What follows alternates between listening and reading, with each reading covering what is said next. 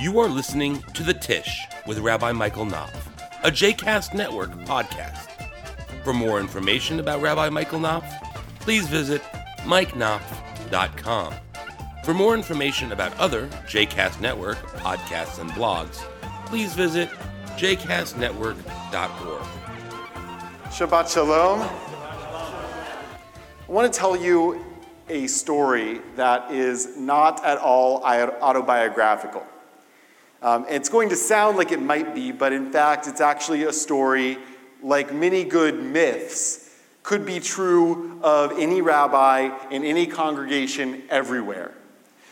So the rabbi and president of a congregation somewhere in Middle America sat down together. Temple Prep Walk, right? Sure. And the president said, Rabbi, we're having a lot of trouble engaging young people, the next generation. They're just not coming to shul. We need to do something that's going to engage them. So the rabbi sits and he thinks and he strokes his beard or her beard and offers a few suggestions, and each one of them gets kind of shrugged out or rebuffed by the president. Some of them make him bristle a little bit. And finally, the president turns to the rabbi and says, "No, Rabbi, you don't understand. We want to engage the young people. We want to make sure that they're coming to shul. The only caveat is everything needs to stay exactly as it is."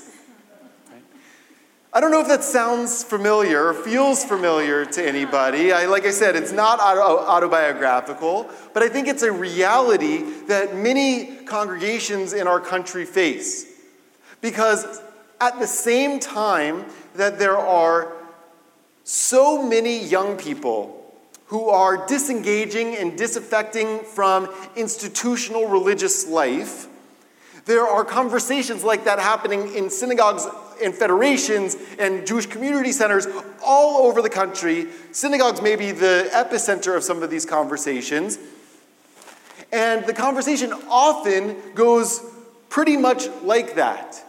Not necessarily having the rabbi on one side and the president on the other side, but the conversation is, in order to meet the needs of a changing population and a different generation, and several different generations whose needs and realities and style of life and experience of life is so different from their parents' and their grandparents' generation, that the needs that they have and the way of engaging them in the context of religious institutions and religious worship is a totally different context than their parents' and grandparents' generations.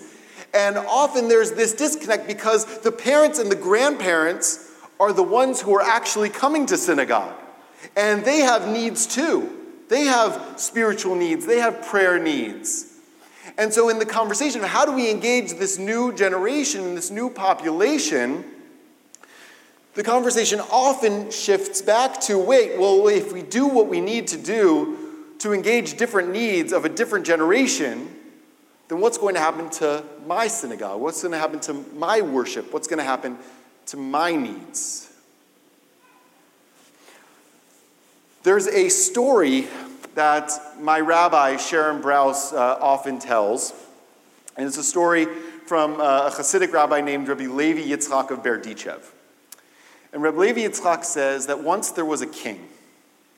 And the king employed wonderful musicians to sit in his court and play beautiful music and bring joy and harmony to the king. And the musicians loved playing their music. It brought them joy and fulfillment to see the king joyous, and they were deeply satisfied by this practice of playing their beautiful, harmonious instruments in the courtyard of the king. Well, as time went by, those musicians all passed away. They got old and they passed away. And the king called in their children to replace them. And their children, feeling a sense of obligation to their parents, picked up their parents' instruments and started playing for the king. But they didn't really have the same feeling about the instruments that their parents had. So they played the instruments, but were kind of ambivalent about the music that they were playing. They didn't really get the power of it. They didn't get the harmony of it. And so each day that they were called before the king, their resentment grew and grew. I'm not getting anything out of this experience of playing before the king. My parents may have gotten something out of it, but I don't. And there are so many more things I could do that are more useful with my time than sitting around and playing instruments for some king. So over time, those children put away their instruments and stopped playing for the king. And they grew rusty out of disuse. And the musicians, those children, grew rusty from not practicing. And over time, it was a feedback cycle. The more disaffected they became, the worse their music was. The worse their music was, the less they appreciated and enjoyed it. And the less they appreciated it and enjoyed it, the less they wanted to play, and eventually they stopped playing altogether. Well, eventually, those children passed away, and they had children of their own. And one day, some of those children discovered their parents' instruments laying around in the closet somewhere. And so they picked up those instruments and started to play with them. And they realized that their parents had played those instruments in the presence of a great king. And so they asked the king, could we bring these instruments back to you and play them for you? We'll practice, we'll work on them. And over time, a small group of these grandchildren of the original generation practiced their instruments, worked on their instruments. They would go off early in the morning, even when other people said, what are you doing? This is stupid. You're going to play music for some king? That's so silly. But they said, no, we want to do it. So they did. Their music, over time, grew to be beautiful and harmonious. They realized the incredible power and joy of playing for the king and bringing joy to the king.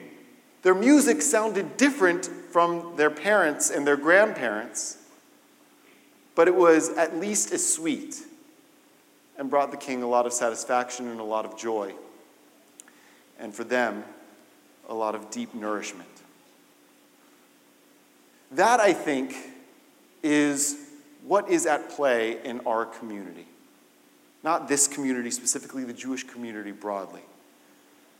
We have a generation of grandchildren who have discovered the instruments of their parents, that their parents may have put away out of disuse, may have not really realized the value of, may have been resentful for, but they see these instruments. And they want to learn how to play them. They just may not play them in exactly the same way that their parents did, or their grandparents. They want to take those instruments and make a new song from them. And make a song that speaks to their souls and livens up their life. And so the question that's before our community is, can we give space to new musicians? Even if it means, metaphorically speaking, changing the music that we're used to. Changing the music that feels comfortable to us. Because there's a new generation of musicians out there who wants to pick up these instruments and play them in their own way. But that requires a little bit of flexibility, a little bit of creativity, a little bit of willingness on our part to maybe give up some of the music that we've come to deeply appreciate and enjoy. Can we do it for that next generation? Our parsha this week, right before the Ten Commandments, Moses says to the people, Adonai Eloheinu karat imanu brit bachorev, lo et avotenu karat Adonai et habrit azot, ki itanu anachnu ele po hayom kulanu chayim. The Lord our God made a covenant with us at Horeb. It was not with our fathers that the Lord made this covenant, but with us, the living, every one of us who is here today. Judaism is for the next generation. And if we can't do what is necessary to ensure that Moses' words are true, that God made the covenant not with our ancestors, or not only with our ancestors, but for us, each of us here today, and tomorrow that will be true, and 10 years from now will be true, that God made that covenant with our descendants who are here today, or who should be here today, then what are we doing? So Moses offers us a challenge. If God made the covenant not with our fathers and not with us, but with our children, then how do we ensure that that covenant remains alive for our children? And there is no way to do it but to bring that covenant into the language and the idiom and the music that our children know how to play. There's a wonderful story in the Talmud of a man who's planting an etrog tree.